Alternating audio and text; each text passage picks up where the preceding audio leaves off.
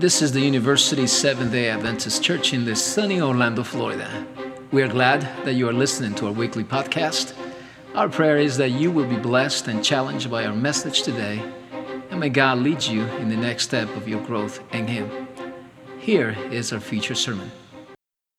Good morning, church, or rather good afternoon. Happy Sabbath.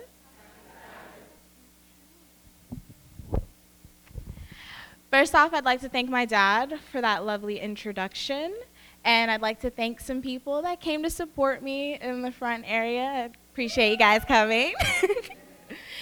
Now, I'd like to reiterate what my dad said and ask that you guys pray that God hides me and you only see Him through this message. Now, if you would bow your heads and close your eyes for prayer. Dear Heavenly Father, thank you for this day. Thank you for blessing us and keeping us. Thank you for bringing us to another close of a week and to see another lovely Sabbath day. Dear Lord, please help someone to get blessed from this message. Help someone to take one thing from it, to learn more about you and to see you in a different light.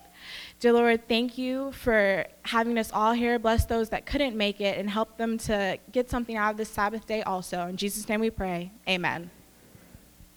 Now, before we begin, there are a few things I would like you all to know about me. Now, first off, I'm a slight feminist, so I love to focus on stories depicting a woman's point of view. I am also a big fan of the Old Testament, so I tend to really focus on the people and stories that make up that time period. With that being said, when I was debating on what to present today, I kept thinking about my life, especially over the past 7 years, and how it parallels with the Bible. So I kept coming back to women, but not just any women, the bad girls in the Bible. The title of today's sermon is Bad Girl Gone Good. That might sound a little odd to you, but when I sit down and think about the women we typically discuss in church, I'm nothing like them. I'm no Mary. If it were so, I would be the mother of the Son of Man right now, and that's something my parents are very excited about, that I don't have a child. Now, you men may think you're going to be exempt, but there are not many men that I know would do what Joseph did and stay with their fiancée after she gets pregnant, knowing good and well you did the right thing and waited before marriage and didn't sleep together.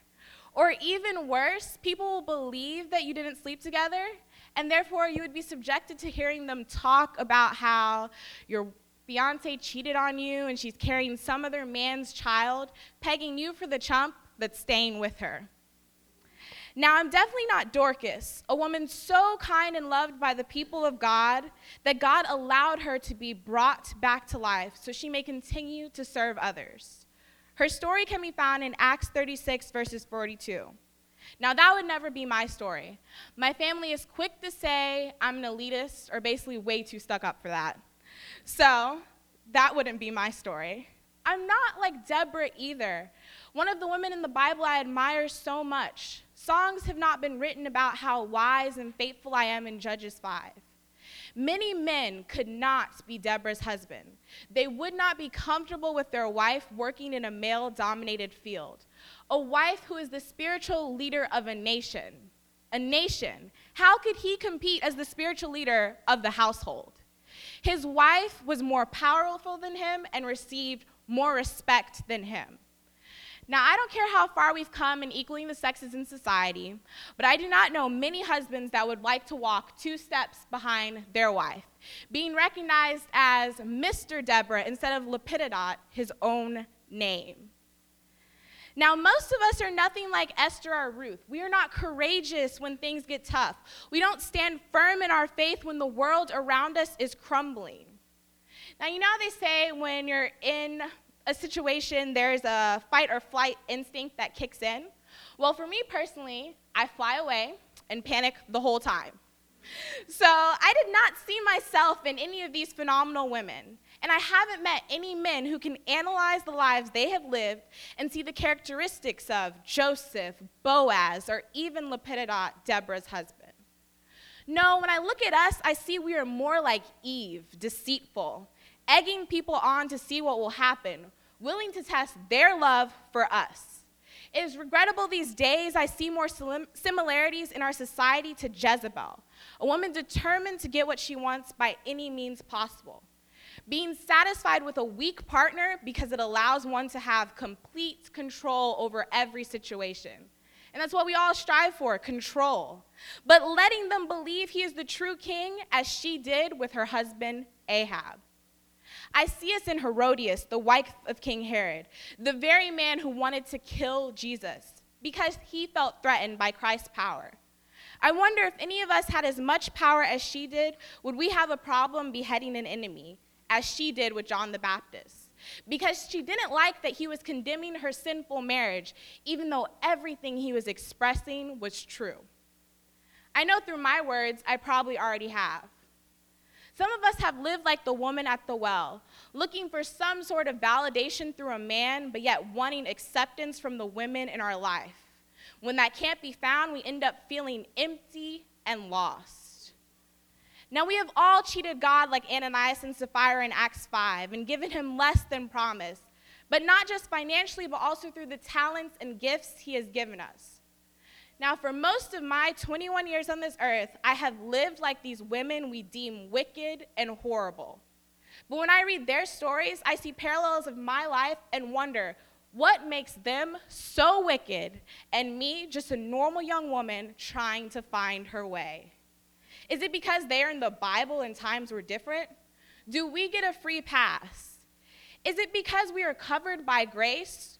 Or could it be because we haven't seen someone struck down in a dramatic fashion recently? Now, I think we tend to look at our lives through rose-colored glasses, never realizing how similar we are to these characters we are so quick to call immoral. Now, men, don't think you're getting off so easily. The one common thread I noticed in all of these bad girl stories were weak, ungodly men. Men who didn't know how to be the priest of their households. Men who were afraid to lead their families toward good and away from evil. Men who were too concerned to please the women in their life instead of pleasing God, their creator. Today we are going to focus on my personal favorite bad girl in the Bible. Her story can be found in Genesis 38. She was a bad girl from birth by being born into a godless family. Tamar was a Canaanite woman given into marriage to Judah's firstborn son, Now, this wasn't just a bad marriage, it was an awful marriage. Was an evil and abusive husband. God, however, took pity on her, and he despised and his wickedness and struck him down.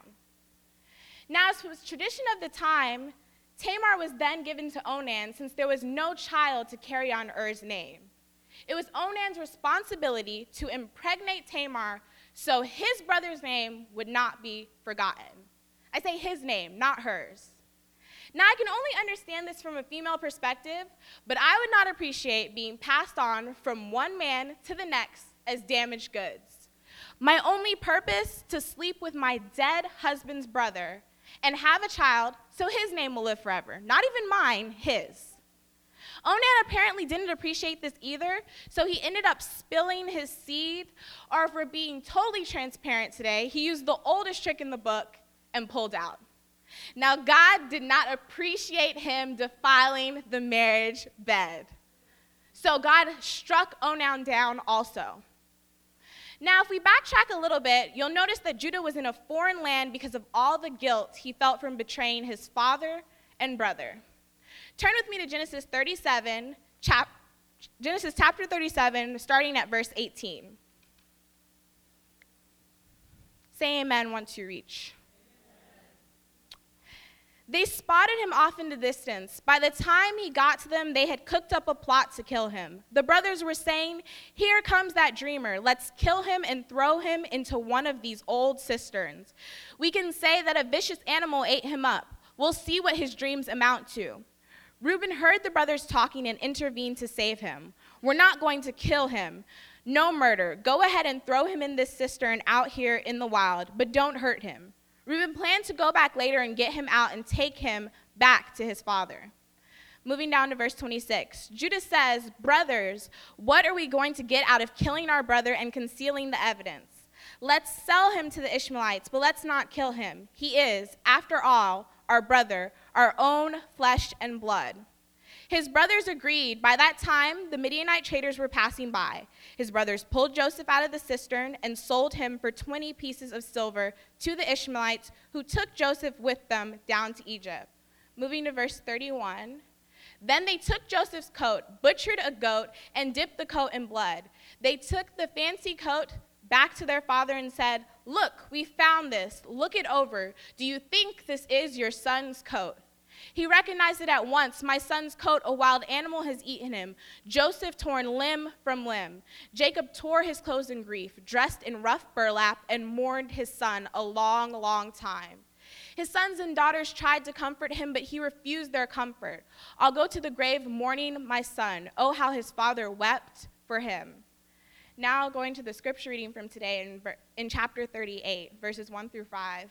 About that time, Judah separated from his brothers and hooked up with a man in Adullam named Hira. While there, Judah met the daughter of a Canaanite named Shua. He married her. They went to bed. She became pregnant and had a son named She got pregnant again and had a son named Onan.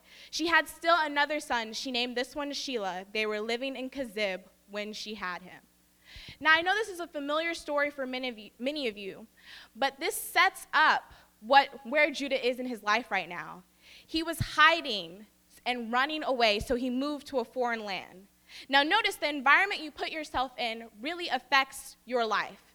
Because of Judah's profound guilt, he moved to a land that was not his, married a woman he shouldn't have, and because of this union, he produced godless sons.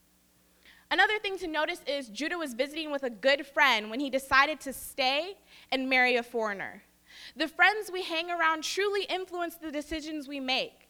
Had Judah chosen a wiser friend, this whole story could have turned out differently, and I would be preaching a completely different sermon today.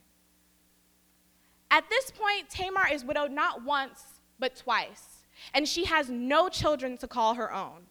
Now imagine the talk around town. Everyone must be thinking, this woman is cursed, she's killed 2 husbands, born no children. Now in those days, for context, children are what validated a woman. They showed how much the gods loved her by how many children she bore her husband. And notice I say gods because this woman is Canaanite and her people worshiped many gods. Children, specifically sons, provided security for a woman when she became old.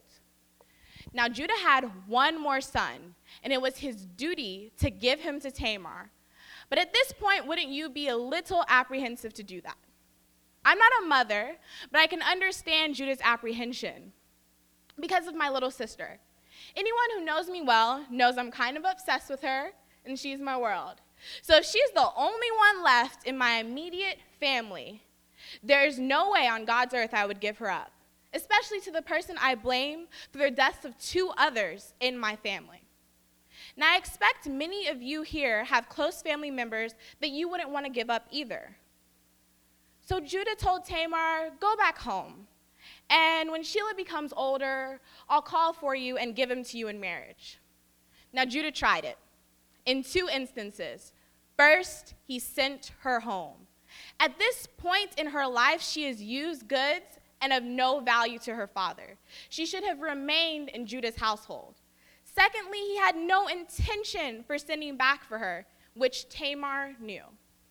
Years passed and Tamar grew tired of living in mourning. Wouldn't you grow tired of wearing black all the time, getting increasingly annoyed at how worthless you are, and everyone around you knows it, and no one is ashamed to point it out to you? It seems whenever we are down, people feel the need to rub it in our face about how low we are. Tamar was tired of waiting for what was rightfully hers, so she decided to take matters into her own hands. Something we all tend to do. We can never patiently wait for God to show us his plan. I'm sure she felt a lot like Jeremiah in Lamentations 1. She cries herself to sleep each night, tears soaking her pillow. No one's left among her lovers to sit and hold her hand. Her friends have all dumped her. I called to my friends, they betrayed me. My priests, my leaders only looked after themselves, trying but failing to save their own skin. Oh God, look at the trouble I'm in. My stomach in knots, my heart wrecked by a life of rebellion. Massacres in the streets, starvation in the houses. Oh, listen to my groans. No one listens, no one cares. When my enemies heard the trouble you gave me, they cheered. Bring on judgment day. Let them get what I got. Take a good look at their evil ways and give it to them. Give them what you gave me for my sins. Groaning in pain, body and soul, I've had all I can take. I imagine she felt like this day in and day out. So she listened and waited. And when she heard her father-in-law was coming into town, she came up with a plan. She took off her mourning clothes, dressed herself up as a temple prostitute, adorned herself, covered her face, and waited for Judah to pass by. Now this cracks me up because this is a woman that lived in Judah's house for years. And all she had to do was cover her face, dress seductively, and sit and wait for him, and he did not recognize her at all. I don't know if anyone here watches Duck Dynasty, but the grandfather in the show was going fishing with his grandson. And he was giving his grandson dating advice, and he was asking about his grandson's girlfriend. And he asked him one question: does she wear a lot of makeup? And his grandson said no. And the grandfather told him good, because the more they put on, the more they are trying to hide. And that stuck with me because that's exactly what Tamar was doing and succeeded. She was a woman lying in wait. You also notice she took off her everyday wear and adorned herself. She became too many men's fantasy by hiding who she truly was. By doing so, she became, in essence, a body for Judah to do with as he pleased. Now, some of us ladies wonder why we can never find a good Christian guy, when all we're really doing is showing a fantasy and expecting them to stay around, not understanding when they realize that reality is nothing like the fantasy, they will leave. While guys, on the flip side, try to act all shocked when they realize there is no substance to the woman they are with. If the only thing she is presenting is her body, why would you think there is more to offer? When it came time to discuss payment, I would assume there's a set price for the services that are going to be offered. However, Tamar asked, how much are you willing to pay? Which reminds me of us. Do we know how much an afternoon of pleasure is really going to cost us? And I'm not even referring to sexual pleasure, but just the pleasures of this world. I know for a fact Judah had no idea what was about to hit him. Tamar, however, knew exactly what she wanted: his staff and seal.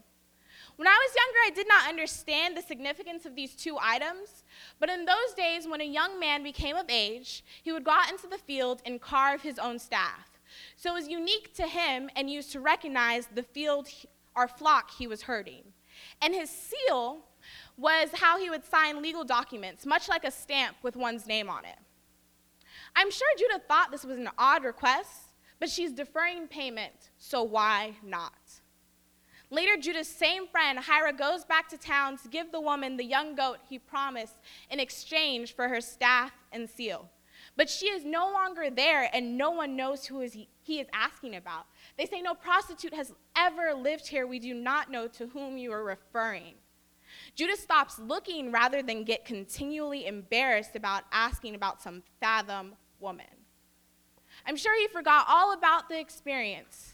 Yet, 3 months later, word comes back to him that Tamar is pregnant. And since she belongs to his house, what would he like to do about it? I find this ironic because if you remember from earlier, he kicked her out of his house, yet she belongs in his house, so he gets to decide her fate. As soon as he heard, he commanded that they drag her out of the house to be publicly burned. He waited for no explanation. I imagine he was relieved that he no longer had to deal with that cursed woman. I'm sure in his mind he was thanking God. However, she was ready when they came for her, and said, "Tell Judah I am pregnant by the man that owns these things." Now they took them outside and showed them to Judah.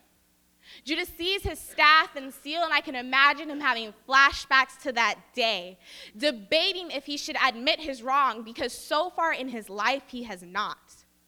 What I admire most is Judah's response, because this is a woman accusing him. Even if the whole crowd knew those were his things, he still could have denied it and she would have died. However, he says, I am the guilty one. She did this to get back in the family. She now belongs to me. I imagine a look of shock going over the crowd as they're just silenced after being riled up to publicly burn someone. Judah took her home, never had relations with her again, and God blessed him with twin boys, allowing Judah to once again have 3 sons. Now, Tamar was a woman with many gods. She became part of a family that was supposed to worship the one true God. However, the men in her life acted as if there was no God. She was punished for their sins. She prostituted herself to her father-in-law to get what was rightfully hers, her worth through a child. Even though she had such a stained, dirty, wrinkled resume, God blessed her to be the first woman named in the lineage of Christ. If you look at Matthew chapter 1, it said Judah had Perez and Zerah. The mother was Tamar. Kings were born from this Canaanite woman's loins. I would suggest we could all pull a 180 in our lives like Tamar. We can be bad but become good through Christ. We just need to invite him to walk with us daily. We need to be able to learn like Judah did that there comes a time to confess our guilt and move back home, to accept that we have sinned and fallen short. Even if we end up taking a much harder path, just as Tamar did, feeling the need to deceive to receive what is rightfully ours. Just remember that God can take anyone and lead you ultimately where he wants you to be. Some say this story happened thousands of years ago, but I say there are modern-day Tamars living among us. When I was in high school at Forest Lake Academy, I encountered one my junior year. She was a senior, and quite a few people found her a bit off-putting or even weird and annoying. But it was because people did not understand her story. They didn't know where she came from. Towards the end of the school year, she decided to tell her testimony. She told us she had previously attended another SDA academy. She met a guy, and they began to date. She began to skip classes to spend time with him and sneak out of the dorm late at night to see him. Eventually, her life came to revolve around him. She was in love. One day, he asked her, can you go pick up a package for me in a building? She thought nothing of it and went to the building to pick up the package. As soon as she entered, the first thing she saw to her right, hanging from the door, was a lifeless body. Then she looked around the room and there were guns and money everywhere, and she realized, wait a minute, my boyfriend's in a gang. Now you would think she would leave and run away or be concerned, but she was in love.